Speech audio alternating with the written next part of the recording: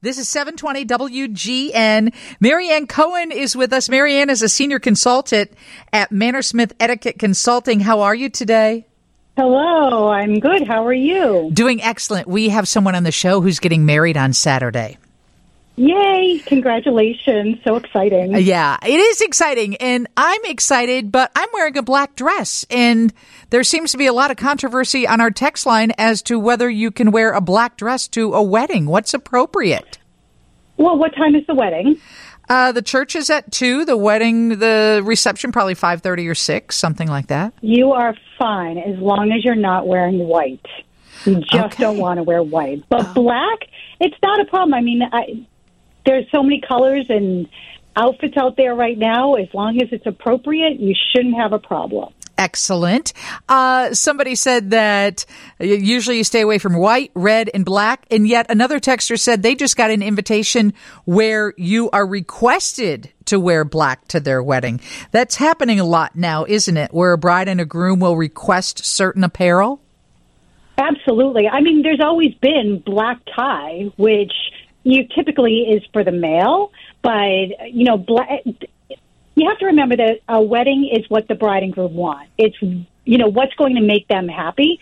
So if they want everyone wearing black, then you should do what they request.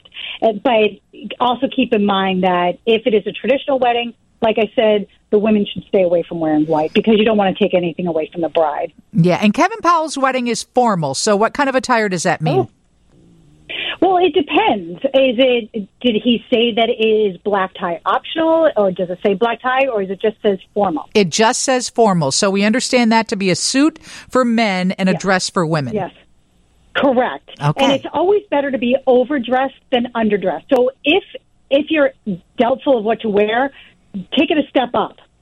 Oh, I am. I'm overdressing. Absolutely. It's a wedding. You got to have fun. When else? There's very few times you get to dress up like this.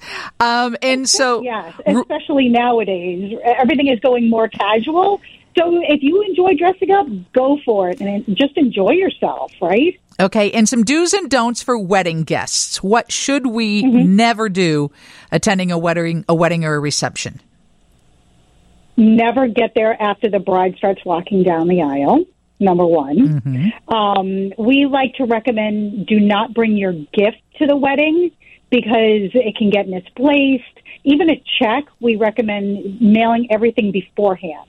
And if you are going to bring a gift because you know that they're expecting it or something like that, make sure you put the card inside the box because we all know there's always that one gift that you have no idea who it's from. And how do you thank them when you don't have a card? Can you Venmo or Zelle cash as a wedding gift these days?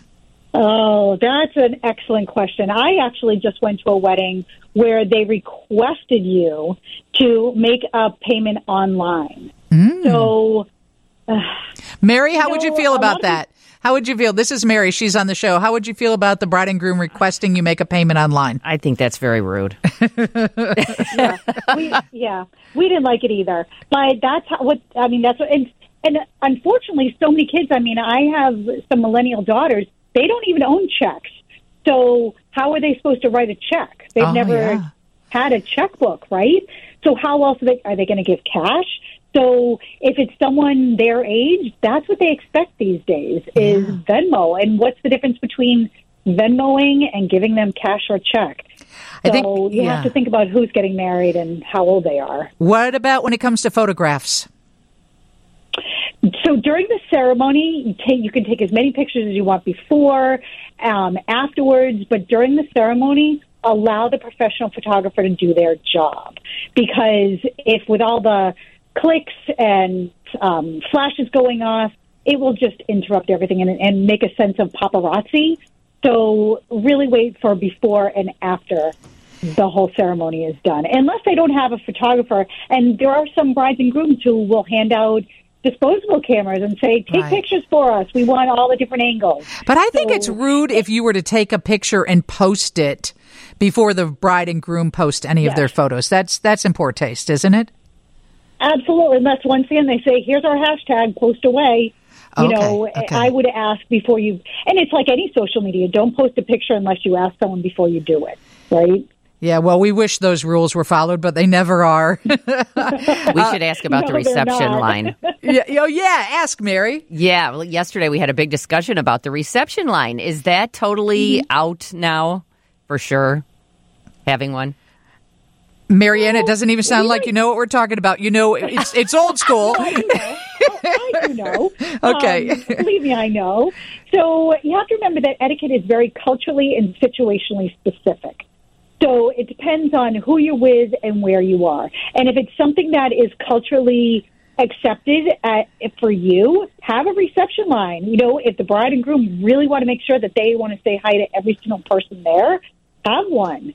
Once again, it's what they want, or I guess who's paying for it. Yeah. If the parents really want a reception line and they're paying for it, you can't really say no. Okay. Our groom didn't even know what a reception line is. They're just going to go table to table and greet people. I actually love, but make sure that they go to every single table, because I've been at weddings where they don't make it to my table. Yeah, and then you think, well, do I not mean enough to you? So make sure if they're going to do that, they make it to every single table. Yeah, that's tough. That is a tough call. Mm-hmm. Okay, I've got like 45 seconds left. So let's talk about going to the reception, not going to the wedding, or I know, tough, or when is an appropriate time to leave? Because we have somebody on the show who I suspect will leave early. In fact, I've just left. Yep. Okay, so in terms of if you were invited to the wedding, that's what you're there to see. To skip the ceremony and go to the reception, that's a big no-no. Because what's the point? You were invited to the wedding. You were invited to see them become married, correct? Yes. In terms of leaving, you have to wait until they cut the cake. Okay. Now, oh, my gosh. If they're not doing a cake, then wait for at least dessert or first dance. Some of the more traditional aspects of the wedding, you should wait until they're done with those. And then before you leave, make sure you wish the bride and groom well, and thank both families, especially, if you know who's paying for the wedding. Thank them for inviting you. Excellent advice. Marianne Cohen, Senior Consultant at Manor Smith Etiquette Consulting. You can check them out online. We have to have her back. Steve's News is next on 720 WGN.